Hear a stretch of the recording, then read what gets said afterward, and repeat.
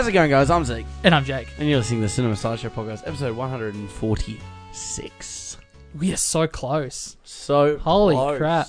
I'm proud of us because we haven't really been talking about it. Like, I think leading up to 100, like the 20 episodes leading up to that, we're so close, Zeke. I think we're getting better at it. We waited a little longer. Yeah, being self-referential. Month away. Yeah. This time. Oh my god, you're right, yeah. We're in the final 2 months of the year, Jake. Let's find out live on the show what date this is actually land on. Because, of course, today's episode, as you mentioned, 146. Even though my document says 145.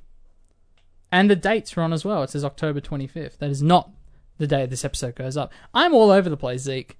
Yeah, it's that time of year. There is something seriously wrong with me. And there's also something seriously wrong with my computer that is taking this long to open a Word document. Episode 150 comes out on the 29th of November. So it's this month. Well, there you go. It's this month. Holy Just crap. before our Christmas run home and pushing into our third ever Golden Shock Top Awards. Very exciting. Well, Zeke, we're talking about Midsommar this week. Yes. And I wanted to ask if you have a bit of a trivia fact for me.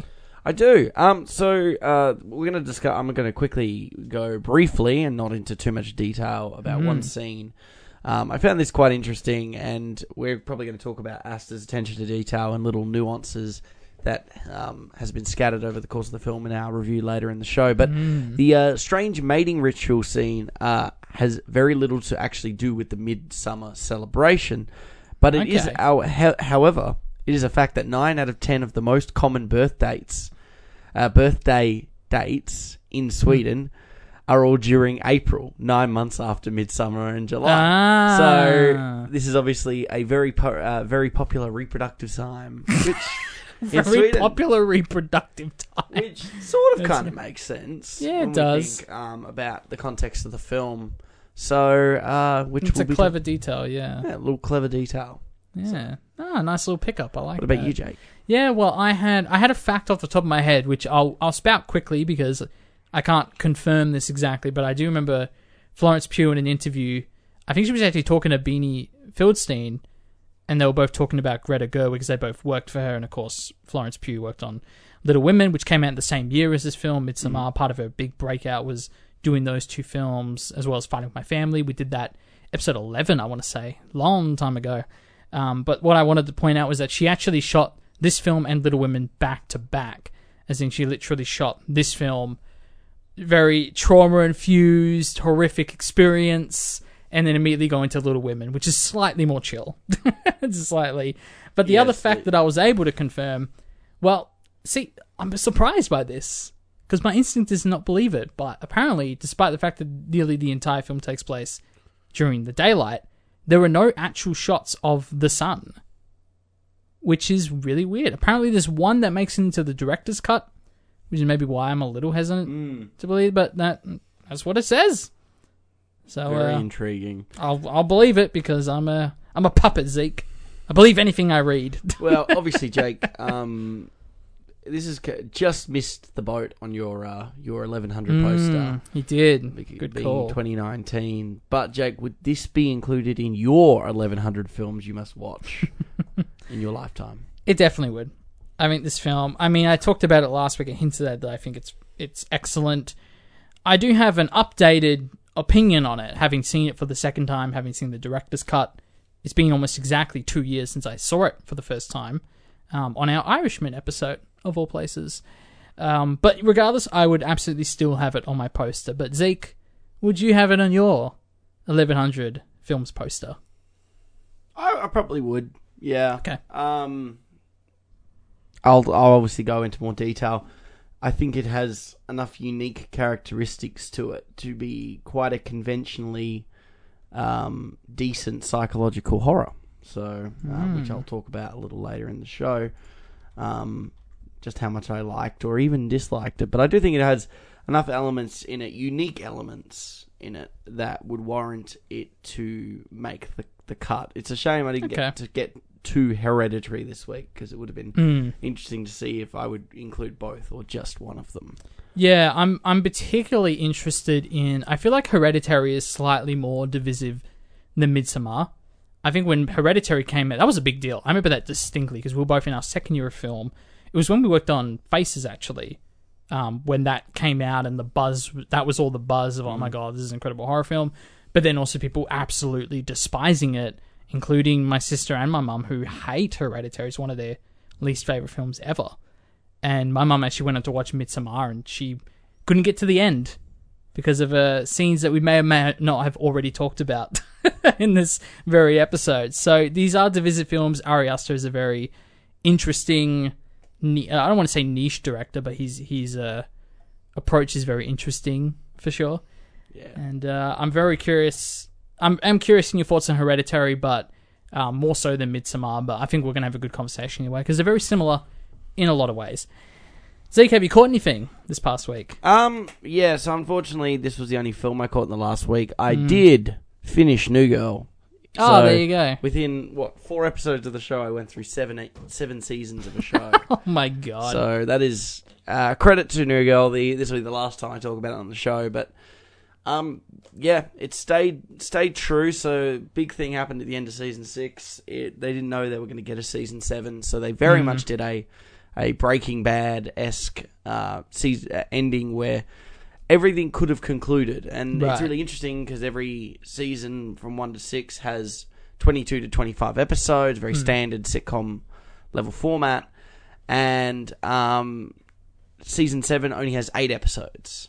So it almost serves as an epilogue to the show. And very concentrated ending, almost. Yeah, literally just wants to tie everything that remains up and into a neat little bow and wrap it all up. So that was, really nice to finish that off. I think it's a very strong, consistently good show. It doesn't quite... It ranges from a B+ to probably a B- in its range, which not every sitcom adheres to. Either has really highs, but also has really dramatic lows, where it never really falls off a cliff, this show. I started watching another show, too. Okay. Is it 7 seasons long as well? No, this one's currently sitting at 2. It's Netflix's Close Enough, which was done by, which is a program created by J.G. Quintel, who was the creator of Regular Show.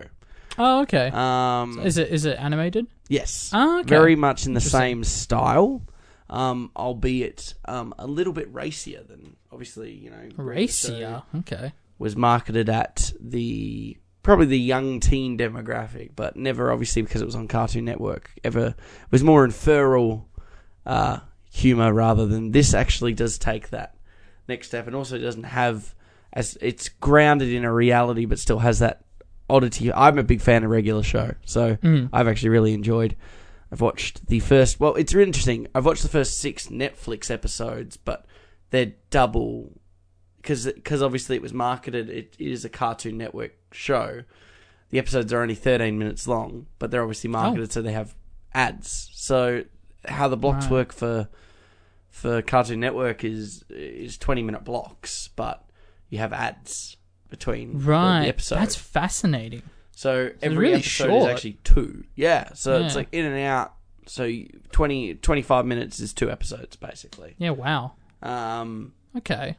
But they're efficient and they're clever. And they actually make me laugh quite a bit. So, been a big fan of that. I'm almost at the end of the first season. There's been 2 seasons. Yeah. So it's interesting with that short format, or shorter format, because you think of like a web series. Like I know web series are like 7 minutes long each, some like 3 minutes long each. 13 that's an interesting number, especially for technically network television. Or that's sort of what I found quite interesting. But it definitely has some really strong humor in there. So it'll be interesting to see if it keeps that. Okay, I think it'll be all done by the end of next week for it. So I'm just sort of going through. I'm at that time of year, it's a bit crunch time with uni, so it can be sometimes tough to sit down and watch full length films. Much easier to kind of do these small dose ones, but that's fair. What about two seasons of 13-minute episodes are slightly shorter than 7 seasons of 20-25 minute shows. So. Very true. But what about you, Jake? Yeah, so I can't believe it. I actually finally sat down and watched the 2 Criterion films that I had since my birthday in June. They've been holding on to, so finally got to both of those. So I'm going to talk about Anatomy of a Murder first, because I think I have more to say about this, even though I don't necessarily think this was the better of the two films. So for those who don't know, Anatomy of a Murder, Otto Preminger, who I only know from his portrayal in Trumbo, who gets Bryan Cranston's character to write a script for him for Exodus. This is slightly before that, in 1959, where it's essentially a court drama, and kind of fits right there in the middle with 12 Angry Men. There's a different spin on the court drama. Obviously, it's not like a lawyers and objection and all of that jazz. But then you have To Kill a Mockingbird, which we did only several weeks ago, early 60s. So this sort of falls right in between those two. And as a court drama, it's probably the best written and performed one I've seen. I think from that angle, it's really excellent. You can kind of tell it just has that extra layer of, I don't want to say realism, but just the processes feel a little slower. There's a few more steps between what you would usually see in a film, between the cross-examinations, or there's a few steps in between those scenes, which makes it feel more naturalistic and realistic. And the actual judge in the film, Joseph N. Welsh, who plays the judge, he's a judge in real life. And part of what made this film so special is that he was one of the first people to come out of that profession to do a film and play that profession for real on camera. So I think that's where a lot of that authenticity comes from. I kind of struggle with this film. First off, it's 2 hours and 40 minutes, which is a little ridiculous. Not that it didn't fly by. It was well paced, but it felt really long. I couldn't tell you why it was that long. And I was also far more interested in some of the other elements this film was building up. So the idea is, we meet James Stewart, who of course we talked about in Rear Window recently, and he's so good in this film. He's what transfixing, I guess is the word. You always love watching him. His performance is so great. As a more able-bodied lawyer compared to in Rear Window, he's a bit more well down. Yes. Grounded. Exactly, grounded. I like it. Exactly. With the wheels, grounded on wheels. So I really liked he had a little bit more flexibility and range and authority in this film, which was really great. And like I said, I really love the scenes where he's being a lawyer and doing that performance. But the setup is that he is pretty much defending a man who killed a local bartender who had raped his wife. And what's interesting is that when you first meet, I want to get her now, I think it's Laura. Is that the name? Yeah, Laura. So when you first meet her, she's quite fancy dressed. She's very flirty and bubbly. And it's an interesting sort of enigma where we learn about this off screen, what happens to her character, and then we meet her and she sort of has this very interesting bubbly attitude. And I'm not saying that the film didn't know what to do. It was very intentional, and it leads to a bit of an interesting dynamic where she's flirting with the lawyer, but the lawyer has to talk to the I don't remember if it's a boyfriend or husband, but he's in the prison and he sort of catches on to this flirtatious behavior. I thought it was a really interesting dynamic that after 45 minutes never comes back. And I thought that was really disappointing. I get the court scenes are excellent. They're really well written. I was a little confused by the off-screen laughter. It felt like a sitcom at times when people are laughing at the jokes that the lawyers are making, but none of it's on screen. Felt like they just sort of added it in after the fact. It just felt weird. But I appreciate it. I get what they were doing. I was just disappointed that aspect of it was dropped pretty quickly, because that was the most interesting thing for me. Yeah. Was that relationship, that dynamic, and what was going to happen there. Yeah, exactly. So that was a little disappointing. But it felt revolutionary in a lot of ways in terms of the way it was shot, where the camera sort of moves around and dollies inside a house. It doesn't really feel like a set. Just the blocking and all of that. It felt quite revolutionary at the time for 1959. I know you have Citizen Kane, obviously, predates that, and that does a lot of interesting things with the camera. We did Citizen Kane. We talked about episode... What episode was that? 60-something? 70? I think it was 70-something. It was a while back. Oh, jeez. Oh, there. Very good, very good. But I know that sort of is the go-to film in terms of inventive camera tricks. And I think this film's a bit more subtle with it, but it's definitely there, which I really appreciated. And before I move on, the other thing I want to point out is the trailer. If you find the 5-minute trailer for this film, it's really funny because it's just Otto Preminger lining up all the actors who are swearing to the Bible, do you swear to give this motion picture the best performance? I do, and it's all the actors. It's a little clever meta thing that I just wanted to point out. Sounds a bit quirky. Yeah, it's interesting. I just wanted to point... I thought that was funny. But yeah, Anatomy of Murder, I thought it was very interesting. Very well written, performed court scenes. Disappointed by some of the themes that were dropped, but overall a really great film. Glad to have it in my Criterion collection, as I say. The other one that I've been meaning to get to for a long time was Come and See, which is a Soviet film from 1985. It is currently the second highest rated Letterboxd film of all time. Citizen Kane is episode 75. 75. Oh, there you go. It was a director's corner. Look at that. That makes sense. But this film had a lot of, I don't want to even say pressure, but like going into it, I was like, okay, this is meant to be really heavy stuff. Come and see.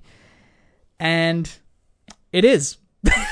That's all I can say. No, I think this film is, I think the best way to describe it, it's almost a tour of atrocities. And what it essentially is, it goes back to, I think it's like a Russian country in 1943. So it was during World War II, obviously, not Nazi occupied. And it focuses more specifically on the burning of villages, particularly in the, I want to get the, let me find the geography if I didn't write this down. Well, it's basically sort of the more European side of the war, and how they would burn down villages and Just to run through the logline for you, Jake, to give you a bit of assistance. The invasion of a village in, I'm going to say it's Belarus by German forces. That's right, yeah. Young Flora into the forest to join wary resistant fighters against his family's wishes.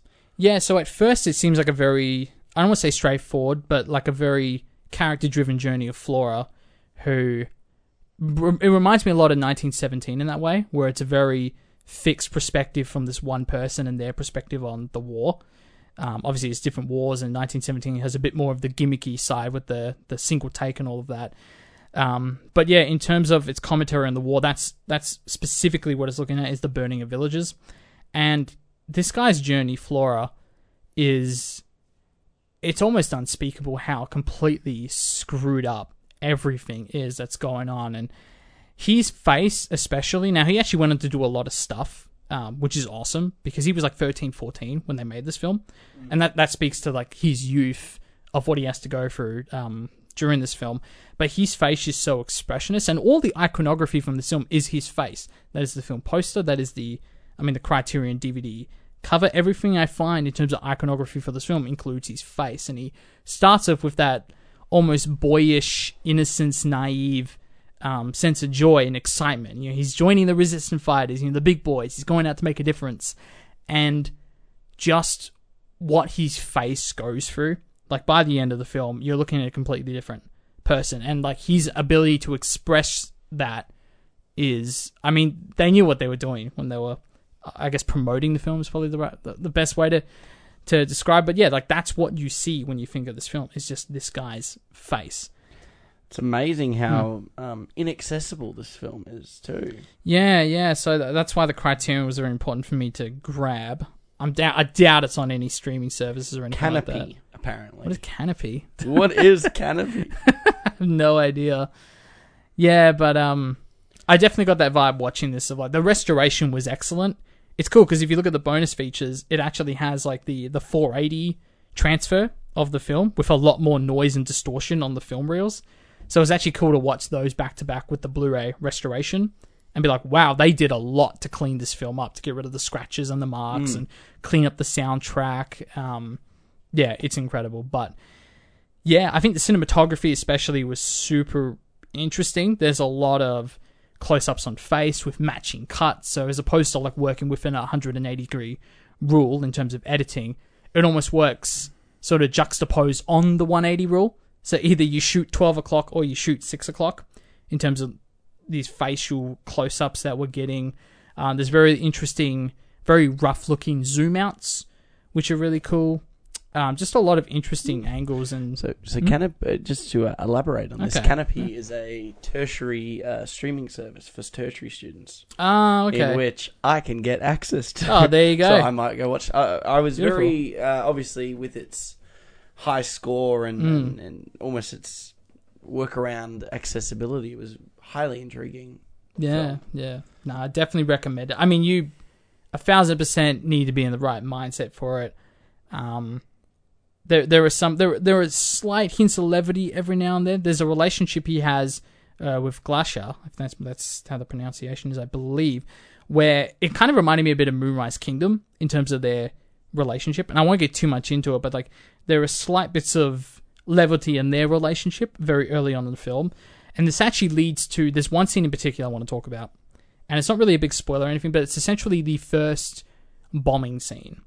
Now, there's nothing inherently violent about the scene in terms of blood, guts, and gore. But the realism, and I know it's a hard word to explain in a lot of ways, but like the realism behind it, it was one of the most affecting scenes I've seen in any film ever. Wow. Was seeing the bombing from this angle, how realistic it looked, in the sense that I reckon there were some government bodies on these people's asses for what they did to this forest. Because it was not fake, and what they did to it was pretty intense. The environment took a hit for the shot, I tell you, but it's pretty hectic. It just that alone, and like the sound mix, the way it like messes with your ears. I mean, our protagonist is deaf for like the next 40 minutes of this film. Like it just the attention to detail and realism on this film is outstanding, and it's pretty much every review on Letterboxd is like, I love this film, I'm never going to see it again. I would love to see it again just to pull it apart even more, even though it is a very harrowing experience to go through again. But that's the best way to describe it. It's an experience. It's really hard to really pull this film apart and say, like, oh, the way this shot was done or this shot. Like, I know I kind of just did with my 180 rule description, but it's really a film you just need to sort of sit down and absorb. And very powerful. And I think I was reading the essay that came in with the Criterion Collection, because all the things come with essays, and they made an observation that I was like, that's really interesting, because I made the observation as well of, I think this is more intense than Schindler's List. I think this is more intense than, I mean, not the greatest example, but like The Boy in the Striped Pajamas. You know, you think of these American World War II films, and you look at this, which is obviously from a more European side of it, where the observation they made was that in a lot of ways, Europe is still recovering from World War II. And when you watch these American films, the American takes on World War II, it's almost done as if, you know, oh, we're over it. Like, it's in the past, it's done.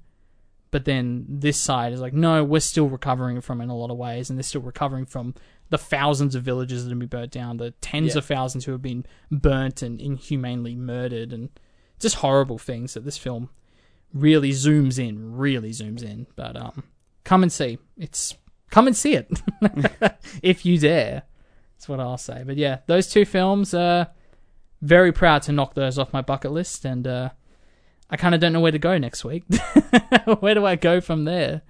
I have no idea. Well, it's definitely a high bar to be going from. There's probably a reason why they are in said Criterion Collection. Oh, 1,000%, yeah. This perfectly fits in there. What's the word I'm looking for? I don't know. Their collection. I'd stick with the that. Quality caliber. Yeah, exactly. That works for me. Dramas, do you have anything you'd like to add in the career section before we move into the film of the week? I do. So I was on one really cool shoot in this last week where we were doing a shoot for me and actually my boss from one of my jobs at the school. We did a job together for the Wheelchairs for Kids organization, or I guess foundation, which is a foundation that sends, they create their own wheelchairs, they sort of build them in the workshop, send them all over the world to disadvantaged kids who need it, who maybe don't have healthcare plans that provide them with said wheelchairs. And it's a really great organization, and like the setup there was really cool. But they opened up a new sort of warehouse, a new facility that they got to shoot the grand opening for.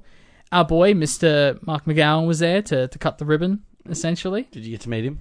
No, not necessarily. He was in a rush, as I imagine a lot of politicians are in a rush. But yeah, for those who are sort of outside our echelons, and I think that was the word I was looking for 2 seconds ago, echelons of Criterion films. There you go. For those outside of our public sphere, he's a bit of a local hero. His COVID response was a very, very, what's the word you would use? Strong and effective, I guess, without getting too political. But one of the only politicians I'm actually really glad to have been in the same room with. So no, I didn't get to meet him, I didn't get to shake his hand, but I did get to film his face. And now I have it on my hard drive forever. That's where I'm going to leave that, Zeke. That's what I'm going to end that note on. Oh, Good that's stuff. still very exciting, though. Yeah, it was fun. They're a good bunch of people, and still got to edit it. But the faster I edit it, the faster I get paid. So I'll get onto that. That is very true. Well, I guess it's time for us to move into our film of the week. But Jake, what are we watching? This week on the show, Zeke, we're watching Midsommar. Christian says you've got this special week planned. It's sort of a crazy festival. Special ceremonies and dressing up. That sounds fun.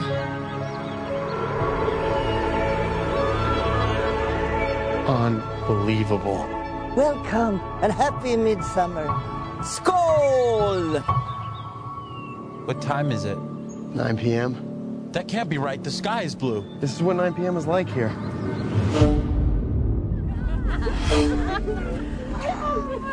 How long have you two been together? Just over 3.5 years. 4 years. Really? Yeah? What do you think? It's like another world. Tomorrow's a big day. Is it scary? What is it? It has special properties. What am I going through? We just need to acclimate. I don't want to acclimate, I want to go. Absolutely not. What's happening? I don't know why you invited us. That's why you look so guilty right now, because you know. We only do this every 90 years.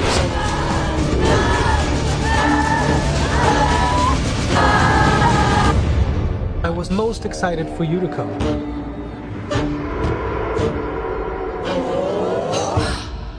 Several friends travel to Sweden to study as anthropologists at a summer festival that is held every 90 years. Did you miss a word? No, there's a word missing in it. Is it meant to say attend? Like, several friends... This is what it says on Oh, the yeah, I've got a letterbox open. Several friends travel to Sweden to study as anthropologists. A summer festival. There should be a comma before as and before a summer. You don't even need that.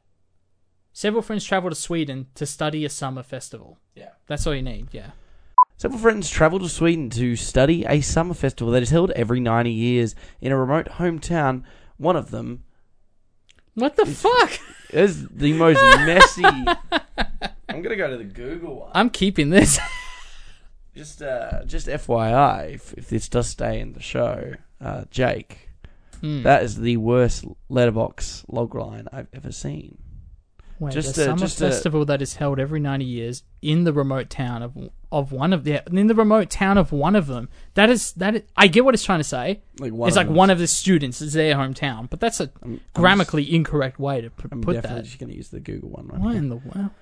Danny's psychological trauma affects her relationship with Christian, her lover. However, when they visit their friend's ancestral commune in an effort to mend things, it changes their lives forever. That is significantly better, Jake.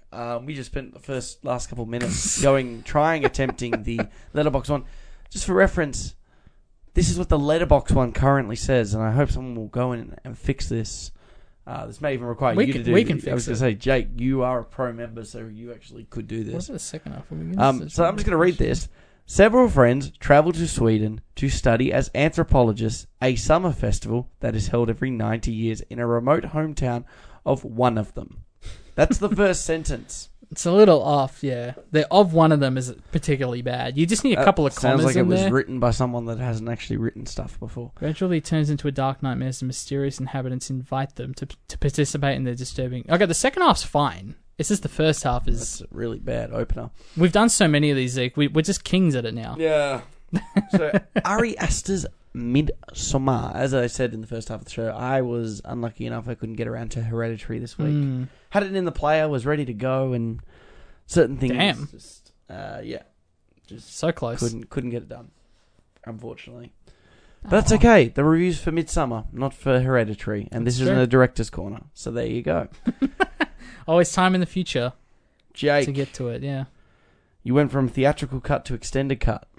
Yeah. So I saw, like I said, it was the Irishman episode we did nearly 2 years ago exactly, where I saw Midsommar for the first time, the theatrical cut on DVD. The DVD transfer looked really bad, so it was nice to actually watch it this time on Blu-ray, and it looked nice, which is always a plus for a film like this that looks this good, period. Yeah, I think it's interesting because we were talking about this. This might even be a good conversation to have very briefly, not in relation to the film, but just in general, about the differences between theatrical cuts, director's cuts, extended cuts, final cuts like Blade Runner. And we talked about it on Blade Runner a lot. This idea of there being different cuts and whether it should affect your opinion on the film as a whole, because which is the correct cut? Is it the most popular one, or the one the director intended, or the one that was released first? Blade Runner really gets the stuff messy. At least here it's only 2 different cuts. Yep. And one exists because A24 just asked Ari Aster to make a shorter cut. So in that regard, my instinct would be, well, the director's cut is the one that he envisioned, because the other one is the stuff that he was asked to cut beforehand, even if he chose what scenes to cut and what to keep. But in this case, having watched the director's cut, I think I actually do prefer the theatrical cut. Not because of any individual particular scenes. I would like to bounce off you and try to recall what scenes were actually new, what's not in the theatrical cut that you saw. Yep. But mostly the pacing.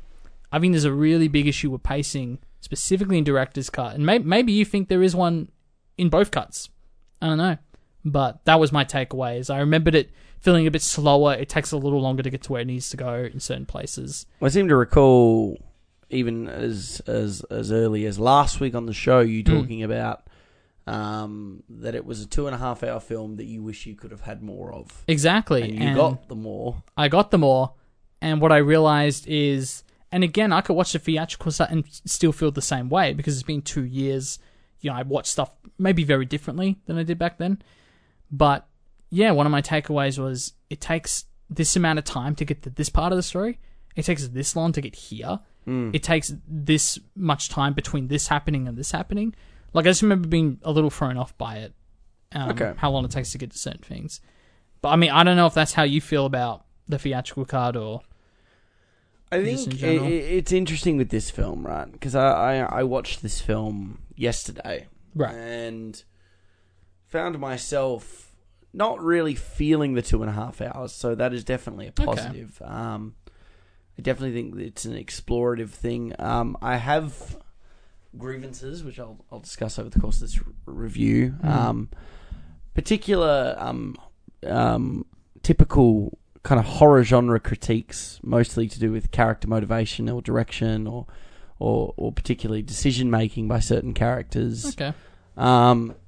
What I think Aster has done in this film, and I'm obviously only speaking in the context of this film, which I really appreciate, is the attention to detail, and utilizing wider frames and wider shot types to really allow you to kind of explore and see the nuances within the frame. I think are things that I really found quite interesting, and I love a lot of parts of it, in terms of its construction of plot in particular, and the real wanting to incorporate character motivations into what keeps them in this place for as long as they are, despite the fact of the oddities. But it's going to be a very interesting conversation, I think, because of certain issues I may have with it, but more like I'm open to being, proven wrong with them, I think. I think overall I'm leaning more to a positive reception for this film. I think Florence Pugh's performance is, from start to finish, is the strongest out of the whole cast. I think this is her best performance. And much like Ari Aster does with Toni Collette in Hereditary, like there's something about his direction and those two women and the way they portray grief is just, it's incredible. It is so incredible, and we've talked about Florence Pugh for ages now. I think she's excellent in Little Women. I think she's great in Finding My Family. This film she's so good in this film. I think this is definitely her strongest performance to date. I think Raina has a great performance too. The rest of the cast, I'm seldom positive on. Like, I think that they're good. I I think there have been better performances from particularly Poulter. I believe I think he's had better performances in other roles. But overall, I think the production design is exquisite the attention to detail within the frame is easily the thing that I'm probably going to be talking the most positively about, I think. So I don't really know where to kick off with this one, Jake. Yeah, I guess it's a big film to unpack. It's a massive film. It's probably, I would argue, this is probably the most important A24 film, purely off just the Facebook group's reaction to it. Like, if you follow the A24 Facebook group, I'm trying to remember exactly what it's called. I think it's the fifth film from A24, isn't that like national? That can't release? possibly like be true. And from like national release. Yeah, this is the fifth. So it started with The Vitch, and I read it on the True. Yeah, okay. I'll elaborately run. Yeah, bring it up. I want to know what that is. It's certainly not their fifth film, period. But look, the reason I argue it's their most important film is because literally when I go on the A24 Facebook group and that the fans of A24, this is the film that's always brought up, always, over anything else they've done, which blows my mind a little bit. This is the fifth A24 film to be released nationwide without a platform release prior. The others were The Vitch, Free Fire, okay. It Comes at Night, and Hereditary. Yeah, okay, that makes a bit more sense. So I think this is like that. From what that gathered, it didn't need a supportive platform, so it's almost like a pure A24 piece, right? Right. That's kind of what that is inferring, right? Like, so that it hasn't had platform. What, like a distribution platform? I would assume so. Is that what it's referring to? Okay. Yeah, I know the film was greenlit and released pretty quickly, within like a year. I remember, which is crazy. That might be part of it. Well, I think, first off, this film came out a year after Hereditary. So Ari Aster's working back to back his ass off, which I appreciate. Well, I think it was because of the positive reception for Hereditary, this got into motion as quick as it did. Yeah, crazy. And then it's like a lot of things, like particularly like getting Florence Pugh on board. There was probably a certain they probably wanted her on it, but then they only had that window because it obviously in correlation with Gerwig's Little Women. They probably had to that was a huge deal. Them making that work, that schedule. So that's it's a big film to unpack, and that's really interesting that you think that that's probably the most important film from them, which I don't agree with that statement. I don't think it's the best film from A24. Well, no, but I think that's different because best is subjective at the end of the day. True. I think importance is a film that represents their brand, impactful, and I think ultimately, gets people invested. I mean, people look at A24, they don't look at it as a distribution company. Like they look at it as essentially a genre in film of itself, which I think is very silly. But it's somehow managed to walk that fine line. And in the same way that I look at Criterion Collection, they're just distributors. They just take other people's films, put a paintbrush over them, and then sell it on DVD. But they've managed to walk that fine line of prestige, where you as a filmmaker are honoured to be selected by them to release your film. Yeah. And I think something very similar and weird has happened with A24, where people think anything A24 distributes is, oh my god, I need to see that. When Lamb came out, and we made lots of jokes about Lamb and Midsommar being sort of compared and looking almost the same, but I think that's where it comes from a lot, and that's why I think it is the most important film from A24. Not that it's the best. I mean, Swiss Army Man is one of my favourite films of all time, and I'm pretty sure they came from A24, so... Yeah, Florida Project's incredible. Yeah. There's a lot of excellent films from here. I think, in terms of the film itself... I mean, I made the joke earlier today rewatching. I was like, this is like Gaslight the movie. This entire film, through the guise of a super creepy daylit sort of psychedelic horror trip, is essentially just a bad breakup film. That's what this whole thing's leading up to, and it's about... I mean, it's not 100% wrong. Like, it's the most morbid depiction of a breakup film, I think, ever. Yeah. From start to finish, not just the stuff in Sweden. No, well, that's what's so interesting is, like, the actual relationship itself, the subtleties in the way they talk to each other is so like human and relatable. Just like the subtle gaslighting, the subtle power dynamics where, you know, she's upset at him about not telling her about a trip, but then sort of through the conversation, it almost ends up being that she feels bad and apologizes to him. Like those subtle, quite relatable arguments go in tangent with the more completely screwed up stuff that happens to them by the end of the film. It's intriguing because for her, it's a fascinating journey of finding in the most morbid and horrific way sort of self-validation. Yeah, emotional support. I mean, her journey from being, and obviously, let's just paint the spoiler brush right now, it's coming. Yep. Her journey from, like you said, somehow getting something he clearly did wrong and walking out and feeling like she's done something wrong to her, being this queen by the end of it. Yeah.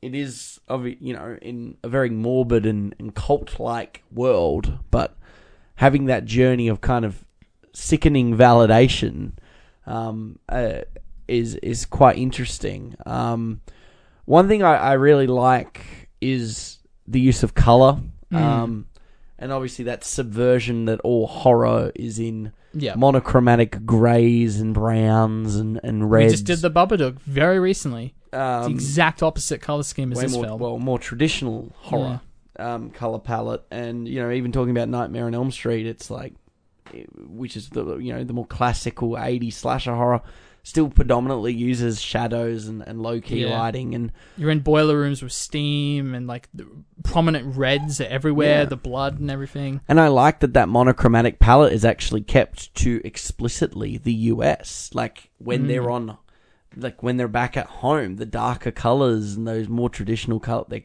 confined to home. Yeah. And then all of the most horrific stuff. There is still kind of some tragic stuff that happens in the first act of this film. I don't even want to call it the first act of the film. It almost feels like the prologue. Yeah. And it's a long prologue. Boy, is it like, it's like a 25-minute prologue. It is. It's funny, listening back to me talking about this film back on the Irishman episode, I remember saying specifically, I don't want to spoil the first scene of this film, because I almost consider it a spoiler. It is one of the most messed up scenes ever. To think about, like, there's a Letterboxd review that's so funny. It's just, let me see if I can find it. It might be on the front page, but it's essentially, imagine being left out of your own family's suicide, lol. That's the most messed up review ever, and I think it's hilarious. It is when I first saw that, and obviously you only just first experienced it yesterday. Yeah, a much more relatable scene that precedes it. This fear of not getting the text back and not being able to get in touch with people you're concerned about, and this anxiety that Danny's feeling. She's pacing up and down alone in the room, calling people. To proceed with that, and then go into a family murder suicide by gassing the entire house, and just the visuals of that. I mean, even the foreshadowing. There's a lot of foreshadowing in this film in terms of like the images on the walls and everything when we get to Sweden. But even before that, we see the parents lying in bed during the phone call with no context, that they're dead already. Like, it's genius, and it's so messed up. And I think I was like, yeah, I'm in for a ride with this opening. I don't know if you felt the same way. It was brutal. Yeah. I think, it's definitely... It's interesting, because... obviously, the point of that prologue, or if you want to call that the first act, it really does feel like a prologue. It sets up... Well, the title comes up after. And it predominantly sets up basically just every character's position. That doesn't call them to action or anything. Like, we know that Christian is going on this trip with his mates. He wants to break up with Danny, and the only reason they stay together is because of this horrific incident.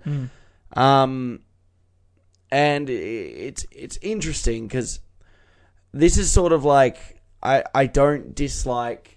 Obviously, a family suicide is a thing that is very real and happens, and it really tells you that this film is going to dial up to 11 when you least expect it. And it's kind of interesting that they they didn't go with the most predictable route, which is just she kills herself, because it's very it's clear in that opening exchange that something bad's going to happen, to her sister. Well, even saying mummy and daddy are coming too, or whatever the email says.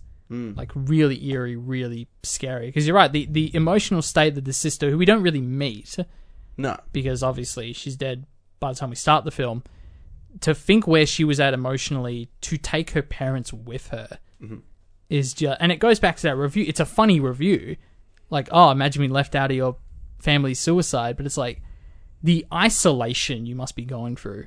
Yeah, to have that. It was mostly simply because they were in different parts of America too. Yeah, exactly. And it comes back to it's all believable because it's totally, and it's all Pugh in her performance and her delivery on the phone when she's talking to what we think is I think it's a friend. Yeah, I think it's her phone. friend. It's obviously we never meet this friend physically. I think it's only director's cut when she's in the car. They're driving in Sweden. She gets a text from her saying, like, oh, happy birthday for tomorrow. I hope you have fun.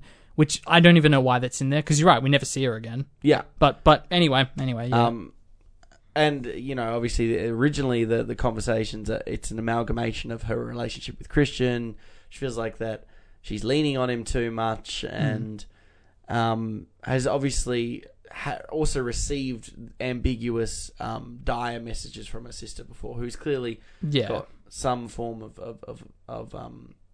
or depression, and such, and has probably moved back to home with her parents because of said psychological issues that she's having. So it's interesting that all of the pieces are in place there for this to happen, and it still hits really hard, but it is totally it's Pugh's hysteria on the phone to Christian that really just, and then it cuts to him arriving and she just doesn't stop. And obviously there's a big emphasis on wailing and crying that this film consistently, and grief, and that's sort of about the pure, like, empathizing that grief from a physical standpoint, which we'll talk about it over the course of their time in the Swedish commune. Well, that's what it perfectly sets up, is the complete distance between her and Christian, because he's just he's doing. Well, he's checked out. Yeah. He is so checked out before the film even begins. And there's a part of me that relates to that, in the sense, like, I've been in relationships where, and you remember it very well, where I'm just like, I need to get out of this. And I think Christian is just a complete piece of shit. Watching this film a second time, I was like, yeah, there is no redeeming qualities about Christian. No. He's a piece of shit, purely. Not the actor, who's great in Sing Street. Just wanted to give that shout out. He's great. I'm a big fan of Jack Rayner's performance in this. Oh, yeah. Because, he from start to finish he's an absolute tool. Yeah. He's self-absorbed. He's got his boys. But like even his miscommunication with them, when he's like, oh, I invited Danny, but she's not coming. Oh, what? Does she not want to come? No, she wants to come, but she's not going. Like, even the fact that he can't communicate or make decisive decisions and make actions and then proceeds, to his boys. And that scene that proceeds where she's like, they're asking, because it's very clear that a lot of his poor behaviour gets enabled by particularly Mark, who's played by Will Poulter. They're probably the two closest together, and it's very clear that Mark's not a big fan of her at all. Like, from the opening prologue scene, very much like all he cares about is a lad's trip, go talk to some Swedish women, have a good time, and it's interesting because of obviously how quick he caves in that interaction, because they go, oh, are you coming? And she goes, oh, maybe, if you'd want me to come. If it doesn't ruin your plans, yeah. And it's a very real... it's good. It's a very good scene because it's very real, because it's awkward, but it's like no one wants to be the bad guy, which is 100% how a bunch of 20-something-year-olds would work. But that's the thing as well, is I don't think they necessarily have a problem with her. I mean, we very distinctly see that. I think his name's Mark does. Peely or Polly? Whatever the guy. Pele, thank you. He's the only one that has a direct, a kinship to her. Where he's like this... Yeah, rapport. Perfect. Yeah. But on that token, I don't think any of those guys hate her or dislike her. They are frustrated because their friend is constantly like torn up about it. You know, and it's like, I think that's just an instinctual thing. If you're friends with I someone, think Mark doesn't like her, like overtly. Potentially, like yeah. But I think it's more a fact that just his friend won't shut up about her, and won't do anything to get rid of her. 100%. And through that frustration, not that he ever takes it out on her. They never overtly take it out on her, except for Christian, obviously. But I think that's where that stems from, more so than just like, we don't like her. Yeah, like Josh is always pretty civil. Mark kind of just ignores her, like inadvertently. Like, he'll make comments about how hot women are right next to her, and doesn't really care what she thinks about his comments, because he's that sense of ignorance. He trips. You know, he wants to trip with Christian and doesn't really care what she's doing. And that's another great little example of, he won't fold as like, oh, you know, we're going to get trips at different times. If Christian doesn't fold, and Christian won't fold until his girlfriend folds. And eventually she's the one they're like, okay, no, fine, I'll join you guys. They pin it on her. Even the way he says it, I actually wrote the line down. He's like, oh, I'm going to wait for Danny. He doesn't even have the balls to just be like, oh, I'm fine. Like, I don't want to be a part of this.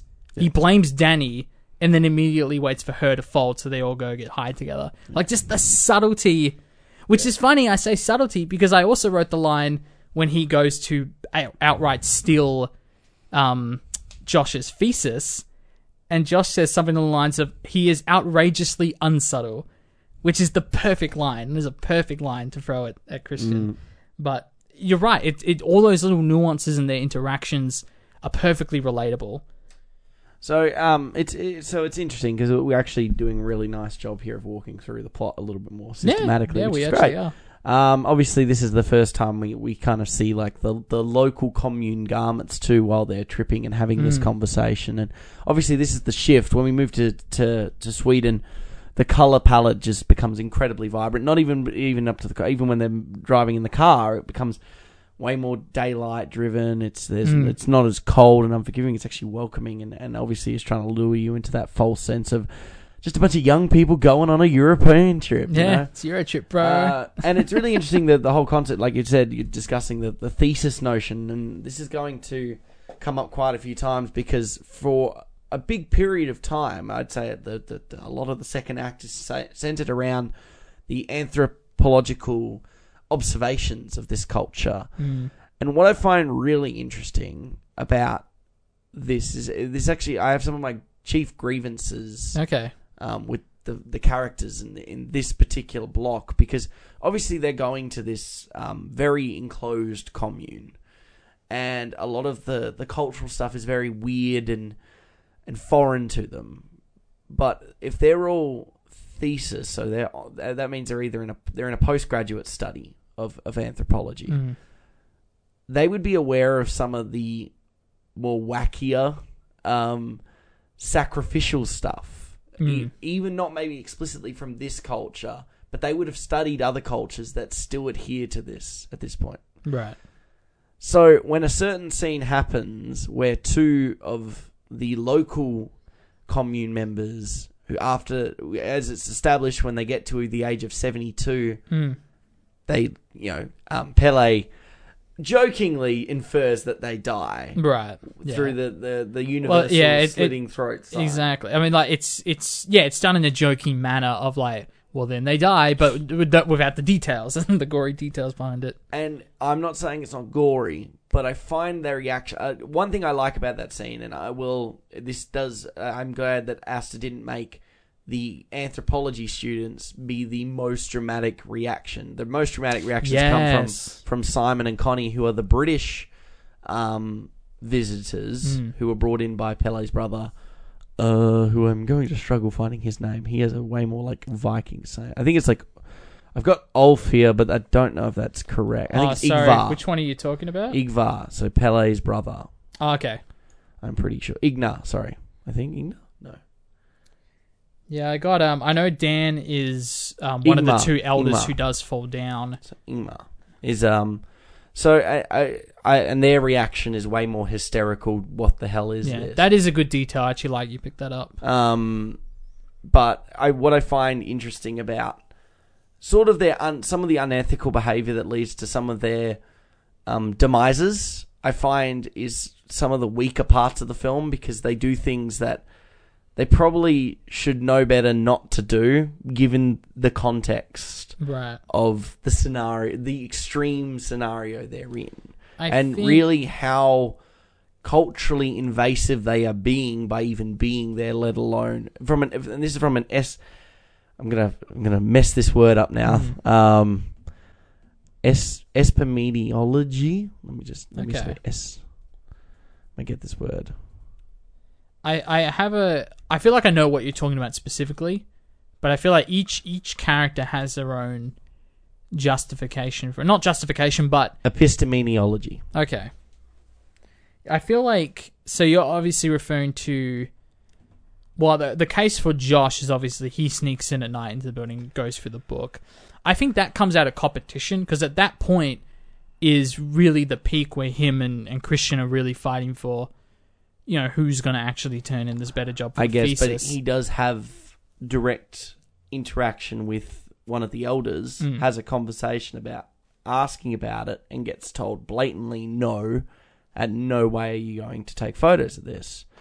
And I just find then within 10 minutes he then proceeds to do exactly what he was told not to do, and is met with, you know, a dire fate. And I find his death is the one that really gives me the biggest grievance, because it just feels like that's one of those classic, that's where it comes back to, unfortunately, the poor horror conclusion of that character, because he makes the decision that, let's be real, knowing him and his intellect, which he's a very smart person, we've seen that he is throughout. the smartest of the group. That's very obvious. Yeah. And it was well ahead of you know, obviously Christian's dog move, I admit, of doing the whole, like... He's such a piece of shit. Yeah, he is. But very clearly, he, you know, was well ahead on his thesis. He knew exactly what he wanted to do. He was observing stuff. He was doing all the ethical ways of studying, which they would have been told about prior to going.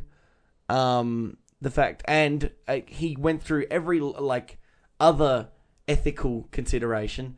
Oh, I'll just use alias names, so that way we're not directly talking about the culture. So he did all of the correct postgraduate procedures, and then, yeah, look, maybe the competition motivates it a little bit more, but I think it just was one of those deaths that I was like, could have found a cleverer way of doing this, I think, because it really just felt like one of those horror situations where it's like, that character probably wouldn't do that, and I know you're just trying to get that character to hit, you know, bite the bullet, as per se, bite the hammer.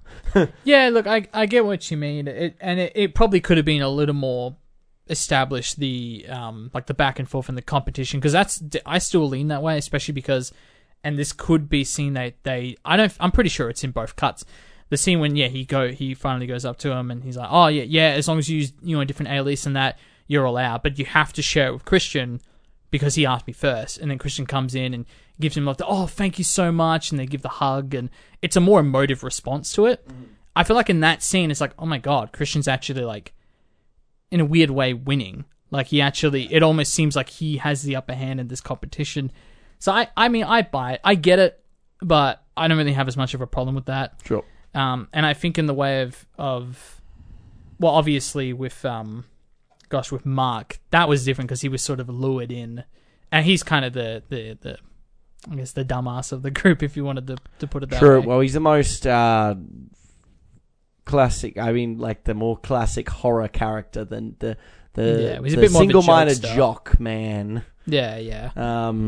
Who was obvious. Like, there are little things like, obviously the thing that really sets off his punishment, as per se, is he urinates on a sacred tree, which is connected to.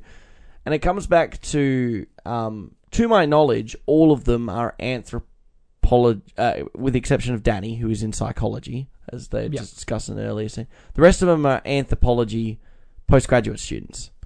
So I find, like, that, for example, I don't understand why, like, Pele didn't point out that was a sacred tree at some point, like, why that's not... Because there's a good period of this film when they first come to the commune, where they're almost identifying key areas of religious and cultural meaning. Yeah. But I think that's mostly Josh, though. And I think everyone else, they're sort of getting a laugh out of the differences. And my takeaway from that is you have Christian, who's like, well, this, because this is especially when Danny wants to leave, and his argument is, no, well, we're experiencing a different culture, this is different. But then when they piss on the tree, he's laughing at the guy's reaction. He's laughing, be like, look at this idiot over here. Like, fair, they're fakers. They are fakers. And I actually agree with that. And then there's also the whole thing that, let's be real, not every postgraduate student is actually a good postgraduate student. So definitely not. That's definitely, especially we come from a uni of all over a spectrum of postgraduate students. So I will stick my hands up. They're easily the ones who just do it because they want, like... Yeah. They don't care that much. Well, Christian's indecisiveness with the thesis, with his relationship with Danny, I mean, it's one of the main things this film is criticizing, is the fact that he isn't decisive. He doesn't take actions on the thing that he wants. Mm-hmm. He's too afraid to break up with Danny. He's too afraid to make up his mind on the thesis, except for when it will screw over one of his friends. And Mark is one of those kinds of guys that is probably just doing the thesis because all of his friends were doing the thesis. Yeah. And doesn't really care to afford his study anymore, but wants to spend more time not actually doing anything real. Yeah. I definitely got the vibe that Josh is the only one.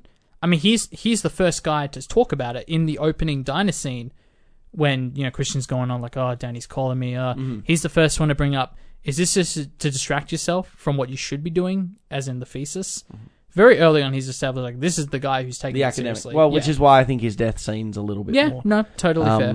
Because they really push how inquisitive he is and how ethically appropriate he actually is when he approaches the culture.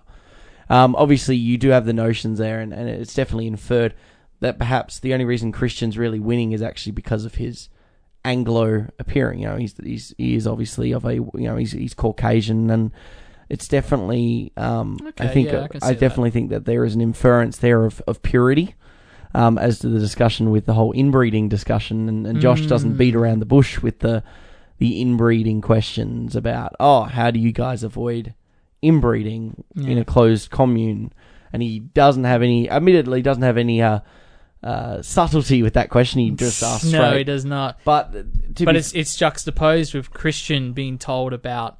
Let me just quickly get Reuben, the character of Reuben, who was a product of inbreeding by deliberate inbreeding, and he was told that directly. I don't even think he asked about that specifically. Yeah. So and obviously because they are grooming Christian for his seed, obviously with one of the girls that is based there. I really like, one of the stronger things I like about sort of their time at the commune is how they manage to systematically drive a wedge between Danny and Christian. But it's so slow and methodical, and how they find ways to isolate them without... physically? Yeah, physically get them away from each other. I mean, they do a lot of the footwork themselves, like Christian... in most cases, is only time ever seeks Danny's attention or wants to spend time with Danny is when he's in places of emotional discomfort, or when Danny is starting to find a little bit more of a grounded confidence because of the time she's actually kind of enjoying this support that's constantly around. Once she gets more interwoven with the girls, and it's interesting because I don't want it to be too awkward of a segue, but I'll quickly throw it in here. Because we've been talking about, the boys and their attitudes with each other and the thesis and all of that. And for me, watching the extended cut, I was surprised at how much the film focused on it. And it makes sense to me that a lot of the deleted scenes would be their journey, because this is obviously Danny's story. But it really shocked me how much bloat there is in the second act of the director's cut, where you almost forget it's Danny's story. She's the protagonist. And we're spending all this time with these other characters. So when we get to that first scene where she's invited in to cook with the girls, that is an hour and 45 minutes into the director's cut. Yeah. Which is kind of ridiculous. Well, I think what we're really doing here, because I think we focus a little bit on the horror elements of it, is what we're actually seeing is, for Danny's character, her arc is from observation to assimilation. And it's sort of the inverse of how that happens. It's basically like, if we take Australia's contemporary history, we went from, our white settlers coming here and observing and then assimilating the local culture to our ways. Whereas this is the inverse. We're purely She's watching. been inducted almost. She's the one who's actually assimilating into their culture, and they're not conforming at all, and they make no apologies of their like after the original death scene of the 2 elder members. They go, we've been doing this and we're going to keep doing this. This is not changing. They are fully aware and consenting to what is happening here. Yeah. And it's sort of like there's a moment of, obviously, the only 2 that are being really aggressive, like I said, are the 2 that aren't anthropologians. Being I was going to get the names. Simon and Connie. Yeah. But it's interesting, like you said, it's interesting if that's the stuff that's been cut, the more observation stuff, because I think that's really important. I think that's what makes the film go by way quicker, because it's slow moving, but it's kind of curious because you're one of these characters observing this. Yeah, this culture. There's definitely an observation, because I don't mind there being sort of a thin plot from parts to parts. Like, I don't mind that. And there is an element of this film where you're sort of sitting back and, you're right, observing this pagan cult group and learning their ways and seeing the behavior stuff and all of that. There's a few scenes I'm going to run by you quickly, because, like I said, it's been 2 years, so I don't remember every single scene that was cut. The only one I'm, 100% sure was the extended drive into Sweden. So, obviously, there's the scene where... Sorry, I'm already forgetting. I think Mark makes a comment on Mark makes a comment on the girls. Like, that's in it, but I think the scene is extended, where we actually see a montage of shots of Florence Pugh from, a side angle, kind of going through the motions over a 4-hour drive. Yeah, I mean, that's like that. That's been cut, which I think is fine, because that just sort of regurgitates the same information, how Christian doesn't have anything he wants to write his thesis on, and it sort of just regurgitates She's the isolated, same. and it's the same information, so that makes sense that it was cut. How good's that transition, though, into the airplane bathroom? Oh my god, it's so good. It's so good. Oh, you mean when he brings up the family for the first time, and then she runs into the bathroom? Is that what you... Yeah. That's a great scene. Well, it's not even a transition, but when they're driving and the camera does sort of an upside down crane over it, that shot is crazy. Yeah, because it's obviously not a drone, because I don't think action drones can do that. The camera work is the strongest element. If you were to isolate an element, it's in this one it's Aster's best. And I really do love the horror of these pure wide shots and letting you fully take everything in. Yeah, well, you get the scope of it. You see the amount of people that are there. I love the cliff stuff over the cliff during, obviously, that ceremony where the elders jump. I mean, that's just awesome, because there's so many visceral wides, and it's almost overexposed, all of those shots as well. Yeah. It's almost too bright, which I think is very bold of Ari Aster to do an entirely daylit horror film. Well, it's disorientating. Yeah, I think it's. But they kind of play on because obviously due to the position of where Sweden is, daylight is actually a thing. At certain times of the year, they don't get pure nights. Yeah. And I think that would be kind of maddening when you think about it. We live in a place where the days are long, but they're not that long. In the middle of summer here, it's we'll get maybe 16, 17 hours of sunlight, but still get 7 hours of normal nighttime. Yeah. So imagine having 22, 23 hours of just this constant sunlight. Well, there's no point in the year in Australia where it's still light by 8:30 p.m. Yeah. Or even 4 in the morning. I don't think I've ever seen it being bright at 4 in the morning here. So we definitely have our spread of daylight and nighttime hours. But it's not even just the boldness to do that, but to make your film so reliant on that. Visually and whole setting to set it in what most people would call one of the most beautiful places in the world. Constantly used for its its nature, and emphasis on how beautiful and serene and how one with nature it is out there, and to ground that to the point where they're physically hallucinating roots coming out of their feet. Yeah. I mean, that's another thing. I said psychedelic earlier, which this film totally is, and there's subtle moments, not so subtle moments. So yeah, the grass going for her hand when she's initially getting high, that's a great moment of that. The first time we are disorientated in that way. I love the subtlety of like the hills constantly waving in the background. Even the little things like on her flower crown, like sort of ebbing up and down. So cool. What was I actually used gaping. I said gaping up and down, and I compared that akin to The Exorcist. How if you freeze frame it just right, you'll see devil faces randomly planted in the frames. Really creepy, but it almost reminded me of that. It's not quite the same. Well, they've got little, and we were talking about Aster's attention to detail and wanting to constantly bookmark and set up and knock things down. It's like little things where it's like in the wide shot when she's getting carried on the chair, in the background you can see her sister with the mask. Right, okay. Or things oh my like, god, yeah, I do. I've seen memes of it. Yeah. Like, I've seen the memes after the fact. I didn't notice it while watching it. But that is terrifying. That sort of stuff. Or like when she's walking through the crowd and she just passes her mother. And that was more overt, yeah. That one's a bit more overt. Or like, little things like the final face she makes is identical to the face of the son on the painting. Yeah.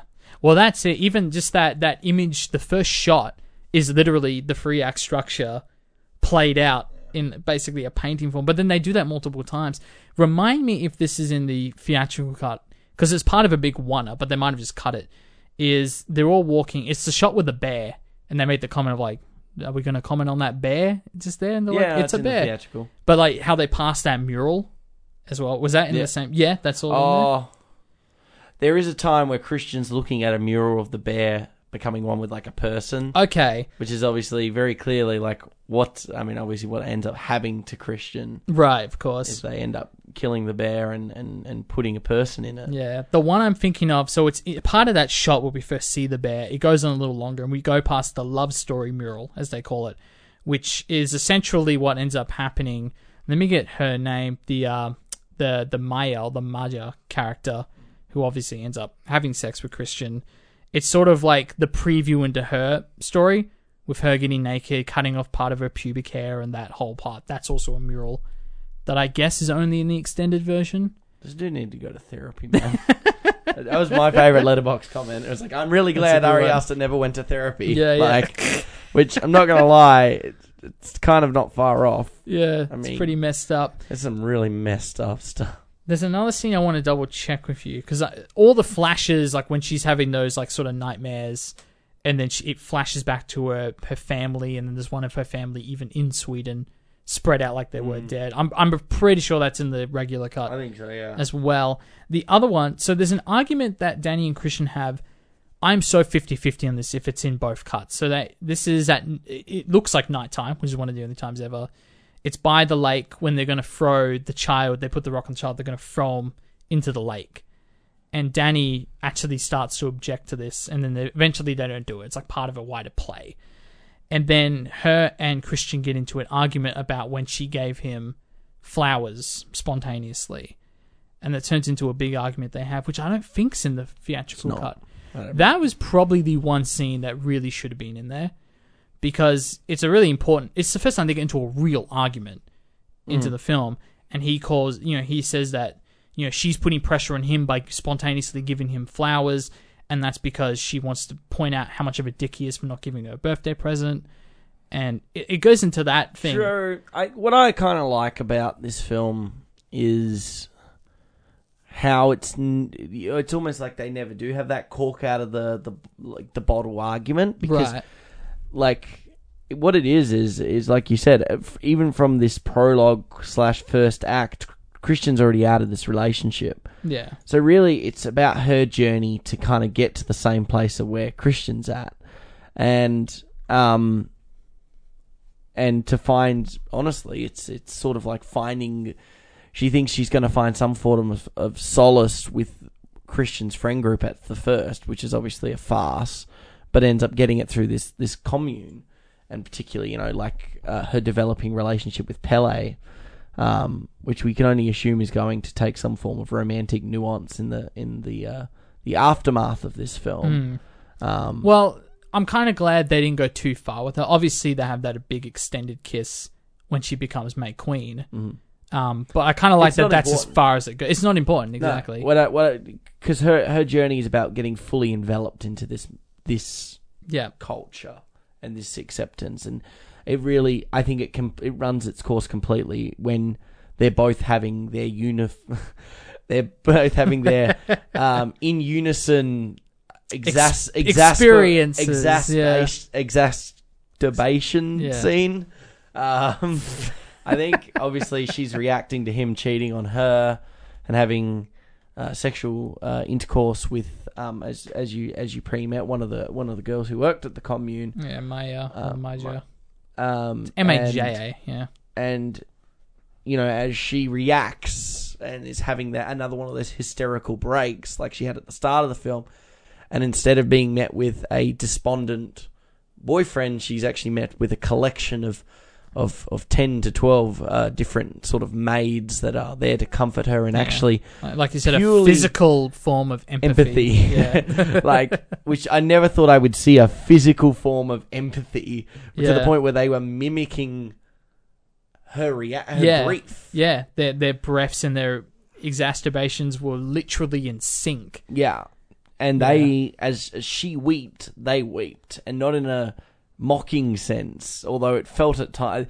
There were a couple of, in that scene, there's a couple of extras in the left. That's interesting. That are like, they clearly were pushed to the back because they were like some of the worst actors. Because they were laughing.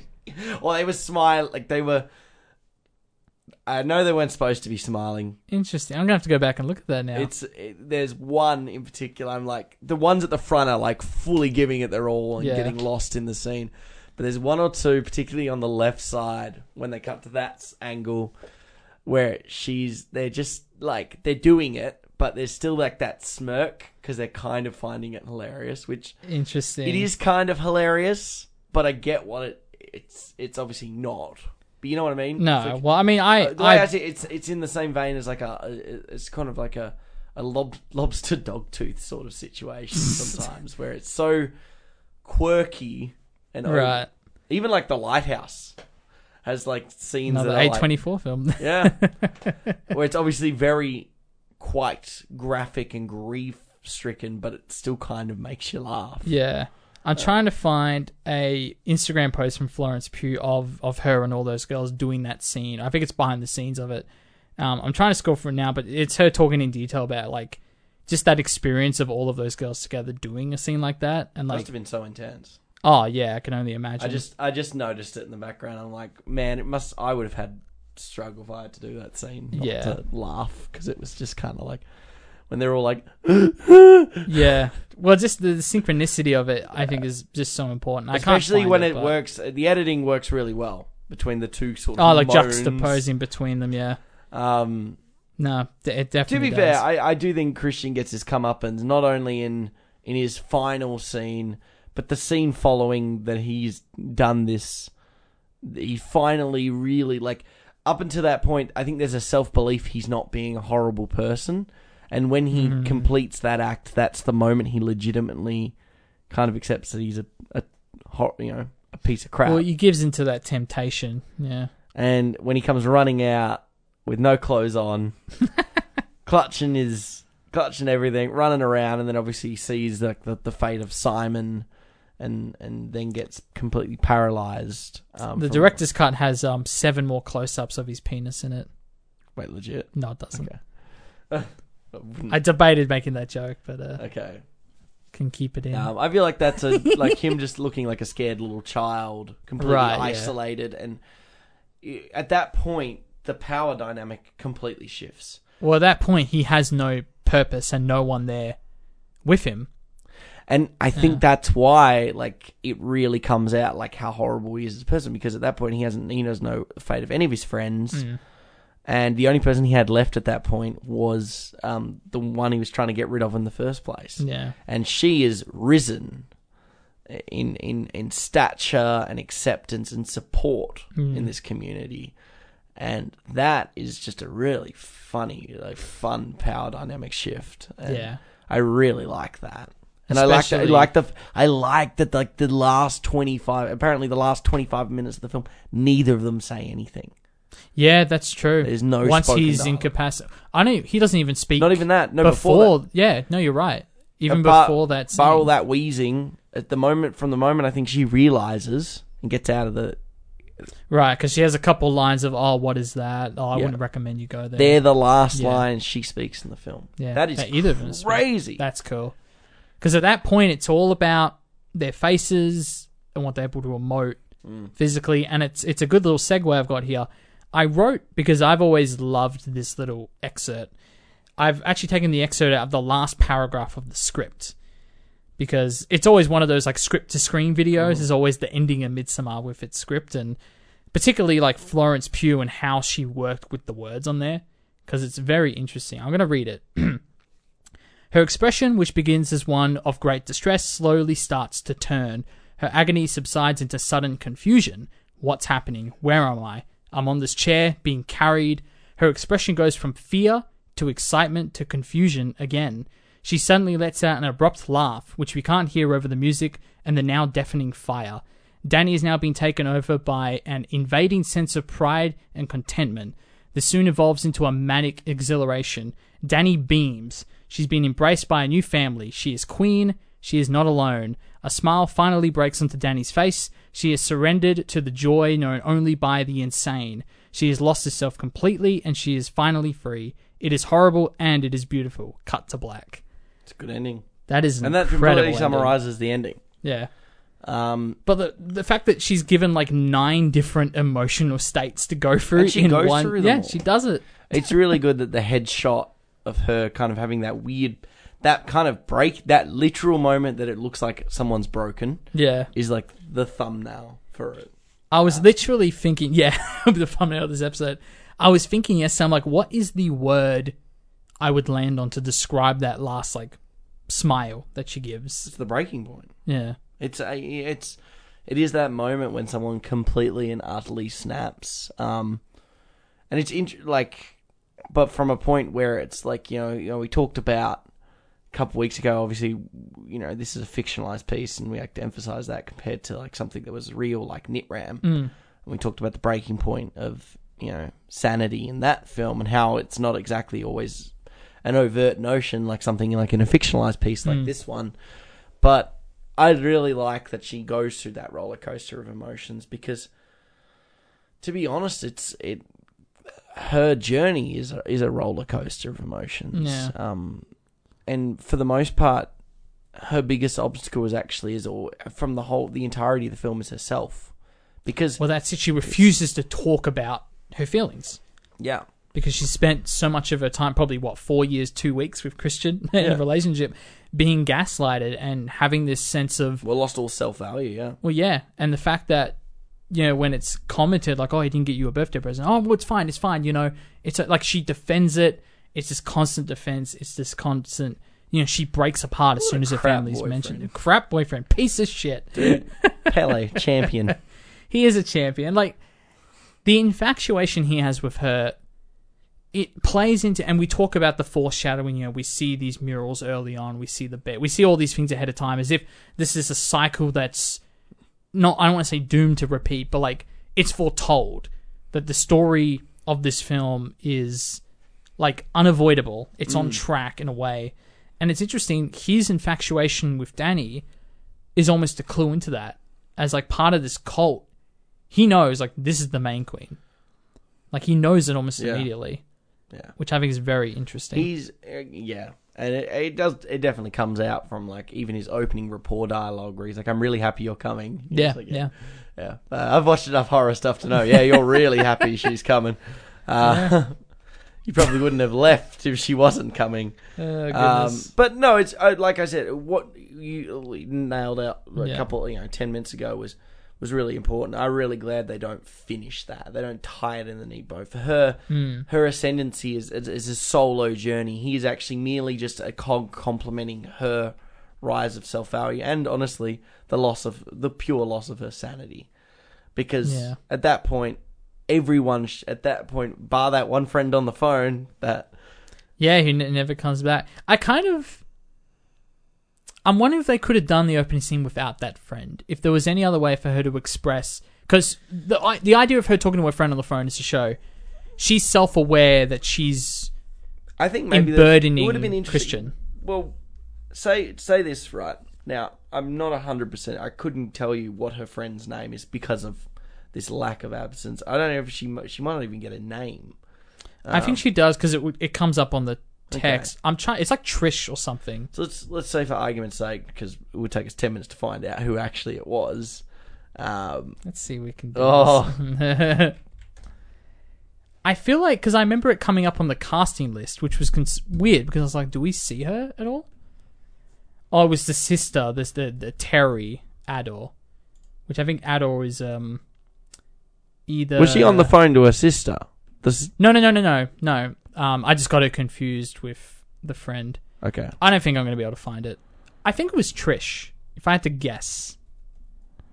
I only remember from actually watching the film, which I can't just pull up now because it was on my Blu-ray. Are we looking it up? I honestly am asking what Danny's friend's name is. Danny's friend's name in Midsommar. There's some random A24 nerd like, go, how do you not know, go? I'm looking on Reddit now. If it's actually on Reddit, if it's actually Trish, I'm gonna laugh. Yeah, there's not a direct answer that I can find, but let's say for argument's sake, Trish, because we've got that name, we're going to use it. Yep. So I'm Jake from the future, and the name we're looking for is Amy. It was Amy. Thank you. Why wouldn't you just include her with the group going? See, I'm in the other direction. I think they should omit her entirely. I guess it's like, but there needs to be someone to talk to about this exchange, maybe, because you the problem is due to the family murder suicide, she can't be talking to her mum, right? Because it's obviously too far gone for all of them. So she needs to be talking to someone about it. Yeah, I guess you could just emphasize her talking to Christian a little bit more, and then play into that codependency situation. Well, Christian's point of view that she's just really needy, right? But I really like what the friend says in that scene. It affirms that it's like, well, he's not the right one for you if he thinks this is too much work, what you're doing right now. Because she says some pretty notable, this is a really toxic relationship with a lot of gaslighting. Yeah. Critical information that you kind of need in that prologue. I guess you would get it over the course of the 2.5 hour runtime, but it's an interesting one. Like, maybe you include her, and then that could be, or like you said, or omit her entirely, because everyone else has a conclusive ending, and then this friend's just never going to hear from Danny ever again. Yeah, that's true. Which will be interesting. What happened to all of my friends? Midsommar 2. They went to, it's just the friend. They went to Sweden, and I never heard back from them. I'm actually going through Letterboxd because we hear her voice over the phone. Do we hear her voice? Yeah, we do. Yeah, it's over the phone. So there should be at least, in brackets, voice in the credits. See, now I'm going too far up the chain. It can't be any of these people. No, it'll be right at the bottom. Surely. Hipster guys at the bottom. Hipster. I think you're probably right. Probably omitting would probably be the best way to go about doing it. I just wonder... to say that, but then it comes back to Danny is a relatively sociable person. So the fact that she would have no friends whatsoever would kind of be equally as far-fetched, I think. Well, it's interesting because obviously there is that one friend, but she's only in the prologue. If you omit the deleted scene text message she gets from it, which she ignores. That she actually ignores the text message in the deleted scene, which is quite interesting. But we don't really know much about Danny as a personality. We see her obviously traumatized. She's a psychology student. She's a psychologist. And in the deleted scene where she's having the argument with Christian, she actually brings that up. She starts using terms. Well, psychiatrist, actually, not psychologist. Oh, there you go. Exactly. She actually uses terms on Christian for I know that you've been checked out for a while now. And he says, don't use that BS on me, that kind of thing. Which is another crappy line from Christian. Like, dude, you're an anthropologist. I think, we don't. It's interesting because you get an anthropology teacher. I think we say that she's sociable because she can kind of hold a conversation, but we only really know her from a point of complete trauma. Yeah, or as someone's girlfriend. Yeah, because that's a big point and that might come back to the isolation she even feels from her friends because she's too far gone with this relationship with Christian. It's been 4 years, and it's probably she's put. In her head, at least, she's put too many eggs in that basket. Like there are people out there that get into toxic or these relationships that are very one-sided, and they end up ostracizing themselves from their friend circles in pursuit of maintaining that relationship. Yeah. Or satisfying the needs of that relationship, There might have been, we didn't obviously see the first 4 years, but we can only imagine that maybe he was more needy in the earlier years or needed her around a lot more. And only in the last couple of years has the dynamic maybe switched. It makes it tough because you're right. We don't see what the lead up was. We don't see what their relationship was before. But we know checked that she's out. constantly catering to his needs, and it's not the other way around. So you can only imagine what the first couple of years were like. They were probably very similar. And because of her lack of self value and like she said, her constantly leaning on him, Right. We can only imagine, like you said, every time she tries to respond with intellect or stuff more field related, he immediately turns it down, completely dismisses her intelligence. He just sucks. Well, now he gets, he gets what he deserves. He gets what he deserves, which is actually a common thread in the A24 group. Is did he deserve it? And yes, of course he does. He deserves to be burnt in a carcass. What I like about that scene, and this is full props to Rayner's performance in it, is because of obviously the context of the film that he's had this substance blown in his face that has made him paralyzed. He literally can't move any part of his body. The amount of how he manages to keep a straight face, but still picture paints 1,000 words in that reaction. Yeah. As he's burning alive. This is a complete sense of terror. Which and might I add, the two guys, the two pagan dudes, who sacrificed themselves, why don't they get that stuff? They wouldn't feel it at that point. Why do they have to feel themselves? I don't know about you. If I'm volunteering to die, I'd be like, give me some of that paralyzed stuff. Yeah. Make me numb to burning alive. Because one of them, this made me laugh, because one of them gets the, they get the taste that will make them feel no pain, and the other one no fear. And then only one of them starts screaming in agony. So I was like, dude, that would suck if you're like, why did I get the other one? I don't want to feel pain. I don't care about fear. Yeah. I'll have no fear if I feel no pain. That's what I'm going. Yeah. So one of them actually got it, and then one of them said like, oh, this will make you feel no pain. And the other got, this will make you have no fear. I was like, well, that sucks. One of them is clearly better than the other. Yeah. It's like, if I'm getting burned alive, I don't want to feel it. It's like, I don't care. I don't fear it. So fire. It doesn't hurt though. It's true. It's true. Oh, classic. All I know just is found if that I really rock funny. up to some rural commune in the middle of nowhere and I see a giant golden triangle, I'm getting the hell out of there. Yeah, Connie, just go to the train station. He's waiting for you there. In all seriousness, though, and this is going to be a weird point before we probably jump I like this. close into highlight scenes. They don't really do anything wrong as this rural community, really. Okay. Now, okay, bear with me, Joe. Bear with me. I want to hear this. It's horrific, right? Sure. But like I say, take the elders that Sure. voluntarily commit suicide, or even those last two that we just talked about, who volunteer. Yeah. And then there is that moment where Danny gets to choose between Christian or some rando that got drawn in a lottery. Yeah. He seems more than happy to be up for candidacy. He was disappointed when he survived.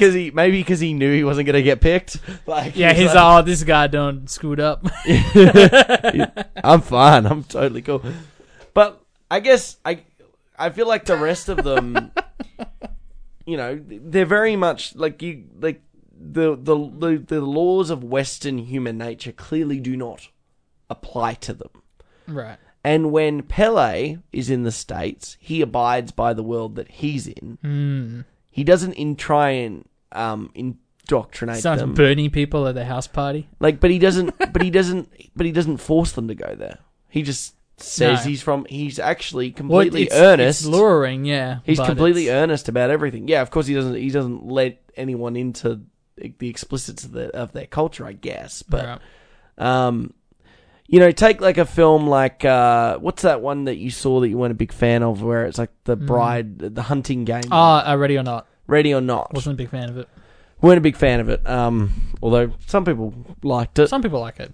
That's fine. It's like they're very clearly just bad people because they're just rich people just hunting.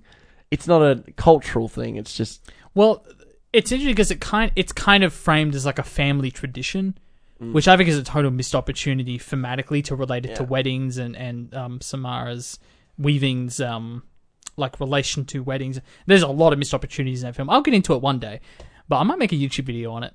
Because I'm really passionate about that film and like how close they were to You know what I mean? greatness. It's not a cultural thing. Whereas this is all purely cult. Like everything they do is not with the exception of predominantly John's death, Josh's death. Sorry, all the other ones have direct motivations because of cultural incompetency. Yeah, they peed on a tree or had sex with a woman. Well, a spiritual tree. Yeah. Because it was a desecration of a spiritual site. Yeah.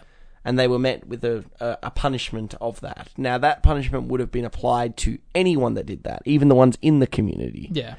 If they Josh is, him going through the sake of he's not allowed to be in there, he's not allowed to touch the book. Yeah, and he's trying to do it to just benefit himself. Yeah. Now, his is a little... Going against the wishes of, the pagan cult. Well, respecting this culture. It was in the invasive... They're both invasive culture... cause and effects and stuff, and Christians is a choice of Danny, which is a direct cultural decision.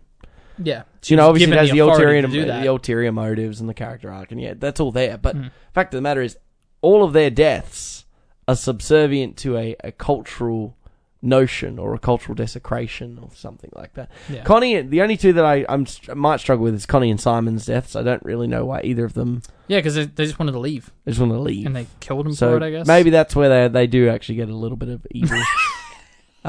Simon gets blood. You got really far into the argument. I'll give you that. Okay.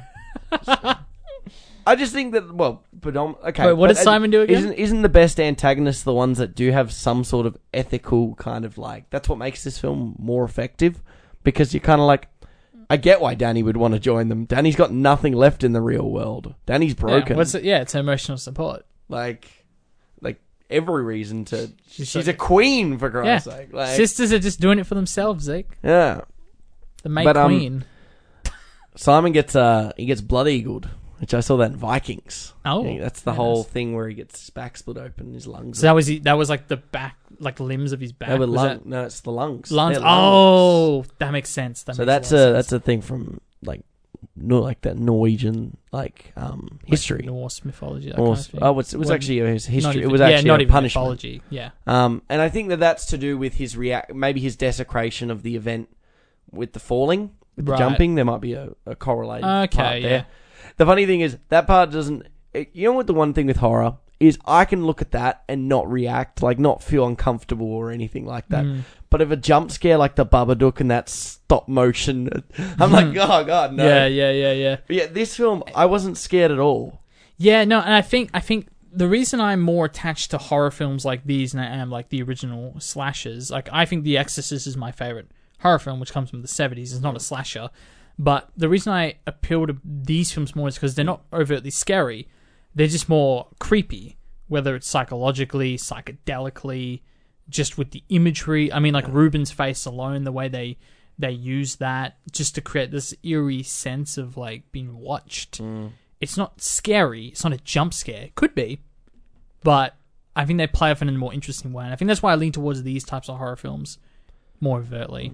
Aster definitely has it. My biggest positives for him are definitely the way he's used the camera, and some of those transitions were just fantastic. Flowed really well in a film that, when you're 2.5 hours, you've got to find a way to have that cohesive. We talked about it with The Irishman. The Irishman had a really nice flow to it for a film that was 3 hours and 40 minutes. It seemed to flow by relatively quickly and transition really well. And this film, for a horror film, that's monolithic. To have that sort of length and to have that sort of scene, that's a big plus. And just like the setup and knockdowns, like the fact that Mark is the one that's like, oh, what are the kids playing? Oh, Skin the Fool. And then he is the one that gets skinned and has a jester's hat as he's getting wheeled to the... Yeah. There's clever little setup knockdowns, and I like that. Yeah, no. The film's full of plenty of wonderful foreshadowing and, like you said, attention to detail. It's all in there. You just don't want to be in an Aster film. You don't. Well, Joaquin Phoenix is He's gonna have to deal with that in the next film. We're gonna do a Hereditary episode one day, I'm sure. Yeah, for sure. But like, I think from the very first scene of Hereditary, when we have the camera sort of swoops in on what is essentially a dollhouse, because Toni Collette's character makes like dioramas and dollhouses and stuff, and how he uses that to transition from the dollhouse to the real house setting, is just like, you knew from that shot, like, this is a director who knows what he's doing. I think it comes back to, I think probably would end up doing Hereditary on a corner, probably just before Something Boulevard. It's like a Sunset Boulevard play of words. Disappointment Boulevard. I think that's his next film. Okay, so maybe Actually, I could probably find out incredibly quickly. Disappointment Boulevard. Look at that. Yeah, beautiful. Starring Joaquin Phoenix. So they might have to go hand in hand. Oh, I got to give a shout out. I forgot he did The Strange Thing About the Johnsons, which is like a 30-minute short film, which we did watch. I have watched. Oh yeah, there you go. When did we watch that? Oh, forever ago. We did watch it though. Did we watch it together? Didn't we? Maybe. I first watched it with Nat years ago. I think this was the first Ari Aster film I saw too. That's a weird film. That makes a lot. Dude, you need to go. Go to therapy. You need to go to therapy, sir. All right, well, Zeke, what was your highlight scene from Midsommar? I have an answer if that. Probably the contest. I really like the contest. Oh, damn it, that was mine. Oh, okay. It's really kidding me. clever. It's the amalgamation of editing with the dizzying.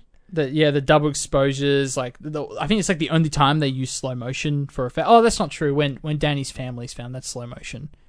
But I especially like, you're right, the almost euphoric exhaustion of what she's going through. She's like the last to dance around the maypole. I think that's and an it's kind of scene. like it's probably the first step of hypnotizing her into this life too. She almost speaks like Swedish.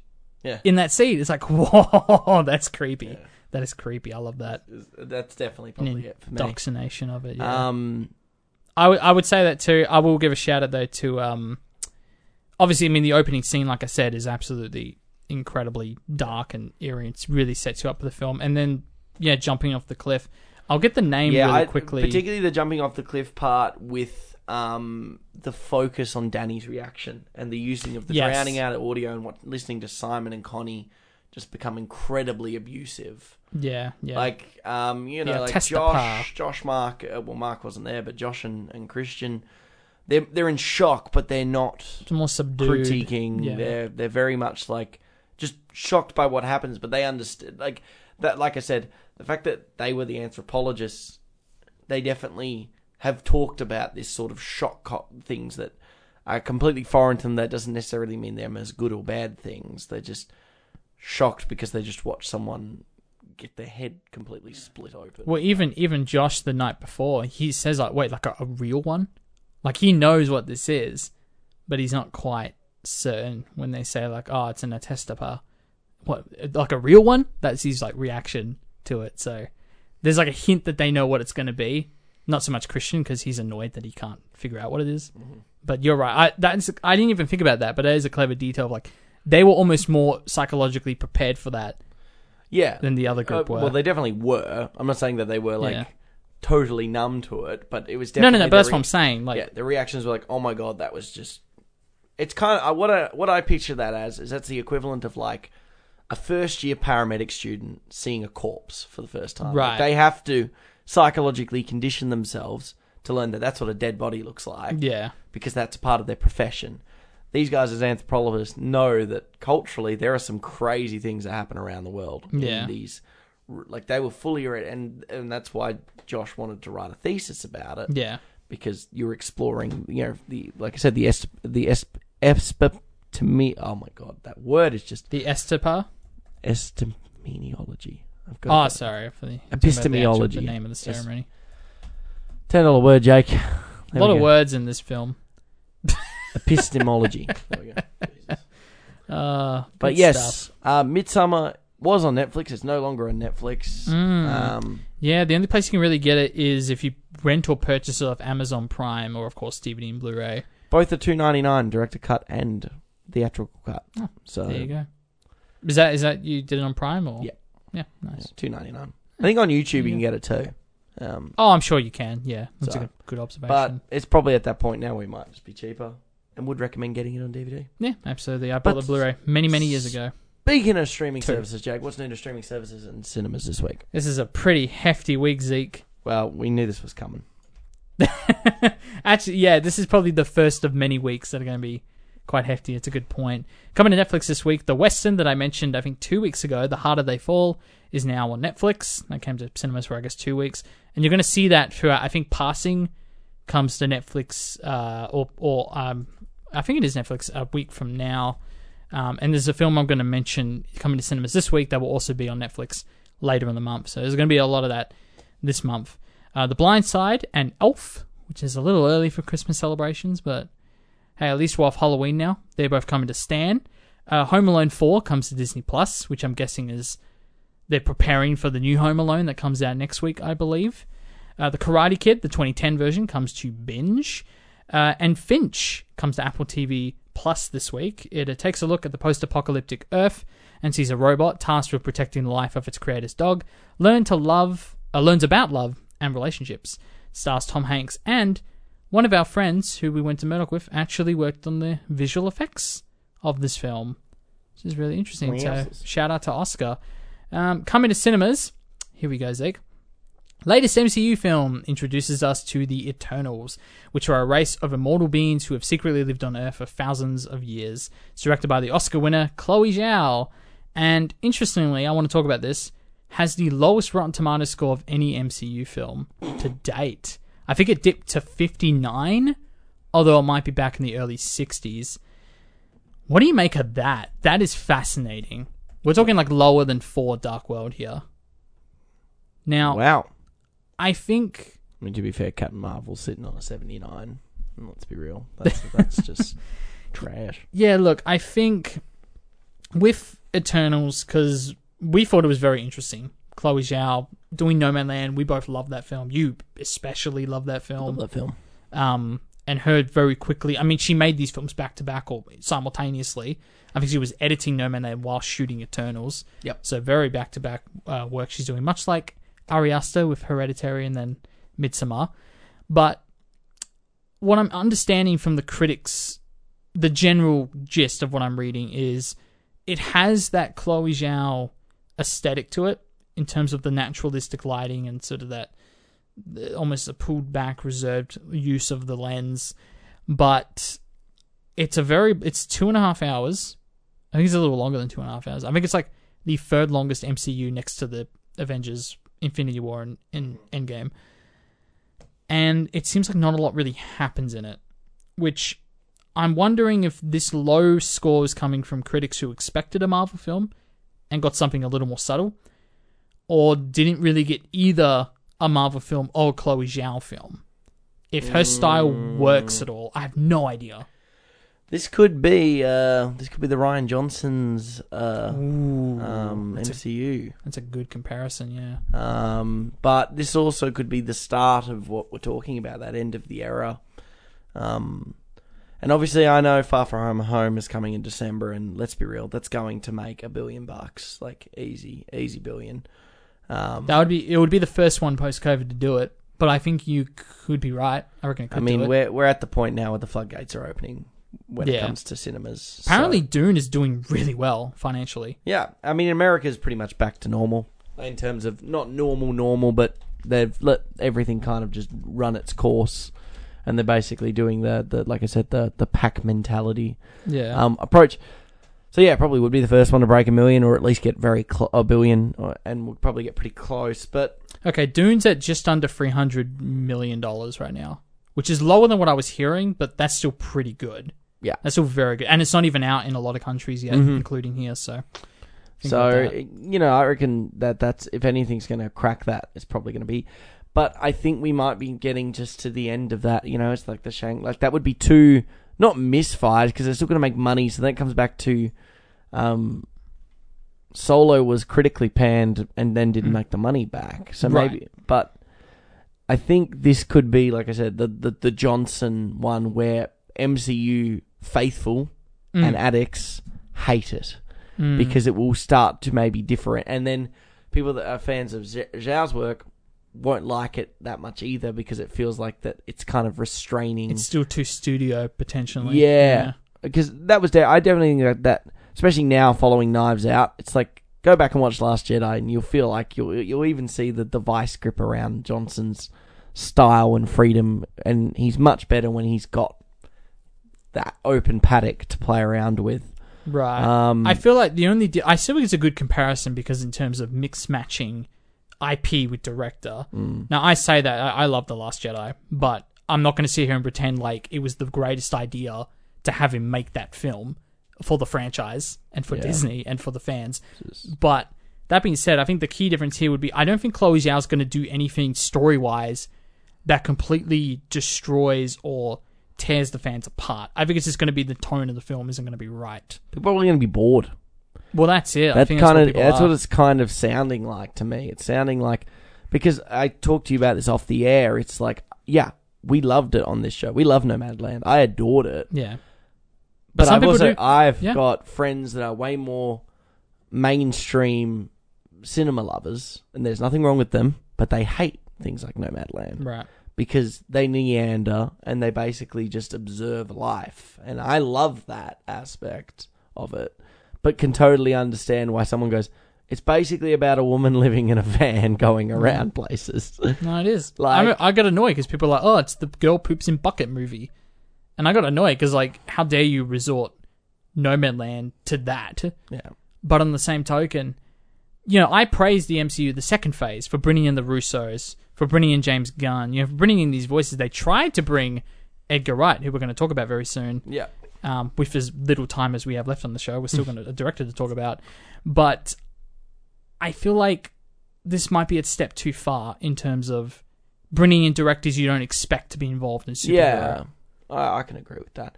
I think it just comes back to it's, you know, and you can listen to our Nomadland review, but it's definitely 5. Yeah, it's gonna be this guy's gonna be a tough year with the awards, but it's an interesting thing because I think I 100% agree with what you're talking about there, because there are just certain directors that just don't belong in these kinds of films, and they either have too much of a unique voice that distilling them is just too difficult, and you end up losing out on both the fans of that director purely. It's like, I never want to see Wes Anderson do an MCU film. Yeah. And he never will. Right. But why on earth would I want that? Like, no, it's exactly it. You wouldn't see Tarantino do it. You're certainly not going to see Martin Scorsese do it. Yeah. These auteurs, it doesn't make sense. And I think Zhao is very much on the path to being one of these, like, iconic auteurs. So, you know, and Nomadland, it screams just her pure style. So it's such a shame that this film's not going to, like, torpedo her career by any stretch. But no. It's just going to be something that we forget about and throw in the background. Like, most people have forgotten about Johnson's, like, Jedi. Like, those who hate it. I don't think people have forgotten, but I don't know, because Knives Out did an extremely good job at bringing people back into his camp. Yeah, but I also would, to add on that, I think Rise of Skywalker helped make that film look significantly better. Yeah, for different reasons. I love it. Exactly. So it's like, I actually think because of Rise of Skywalker, I know a lot of people that are big fans of Star Wars that just completely negate those 3 films now. It ruins the whole trilogy. Yeah, it truly does. They do the Crystal Skull thing. It doesn't exist. Indiana Jones ends at 3. Star Wars ends at 6. Star Wars ends at 6. That's amazing. I'm like that. I don't watch. I can watch the prequels and have a giggle at them. I still have a giggle at Attack of the Clones. But I literally think Star Wars ends at 6. Think about this. That trilogy, I really, really enjoy / love 2 of those 3 films in that trilogy. Yeah. And I think the trilogy sucks. Because 1 ruined the whole set. Oh, it ruins it. Like, unbelievably. Nuclear bombs. God. All right, before we hit the 2-hour mark, because we're actually getting really close to it now, let's get through these other films. So, The Merry Saints of Newark is a prequel movie to The Sopranos, which finally comes out this week at Hoyt's. I still haven't seen The Sopranos, so whoops. But hey, I'm sure it'll come to DVD or Netflix, and we'll get onto that soon. It might actually be a Netflix film. That might actually come to Netflix later this month too. Crazy, isn't it? Yeah. Speaking of another film that comes to Netflix later this month, but you can catch it in cinemas this week, is Red Notice, which is Ryan Reynolds, Dwayne The Rock Johnson, and Gal Gadot get tangled up in the world of international crime and art thievery. And our good friend of the show, Steven, actually pointed out the poster of this looks like a MasterChef ad, which I think is really astute. Oh, goodness. Julia is a documentary that tells the story of the legendary cookbook author and television star who changed the way Americans think about food, television, and even women. I had to include that last part because I don't understand. What about women did she change? I'm not even going to make any more jokes on that. And fun enough, we get film festivals this week, Zeke. On Saturday, the 6th of November at Hoyts, they are hosting the Wild Film Festival, which celebrates the magazine's 40th anniversary and plays various films from various different directors. And if you're a ticket buyer, you have the chance to win or enter the draw for a $9,000 holiday prize involving walks around Carragini National Park. So that's pretty cool. And if you're more of a Luna fan like we are, you have the British Film Festival from November 3rd through to the end of the month, and includes films like The Duke, Bestsellers, Nowhere Special, Off the Rails, Benediction, Falling for Fiego, and many others, including a rescreening of A Clockwork Orange. That's pretty cool. Might go check that out. Someone who hasn't seen it and always wanted to. Ooh, that could be a good one. Might be on the cards. That's an interesting film with a crowd, because it's pretty messed up. Watch Midsommar. Exactly. Just watch Midsommar in a crowd. Watch Dogtooth in a crowd. God, watch The Nightingale in a crowd. Yes. Jesus Christ. There is one other film that's screening very early, thanks to this British Film Festival. And looks like we might be keen to talk about it in the near future, Zeke. But Jake, what are we watching? That was great.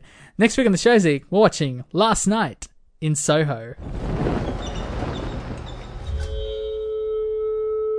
When you're alone and life is making you lonely, you can always go downtown. When you've got troubles, all the noise and the hurry seems to help, I know. Downtown. Just listen to the music of the traffic in the city. Linger on the sidewalks where the neon signs are pretty. How can you lose?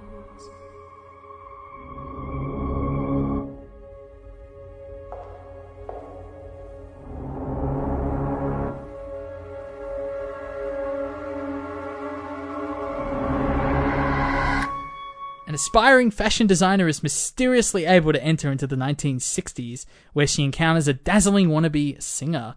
However, the glamour is not all as it appears to be, and the dreams of the past start to crack and splinter into something far more sinister.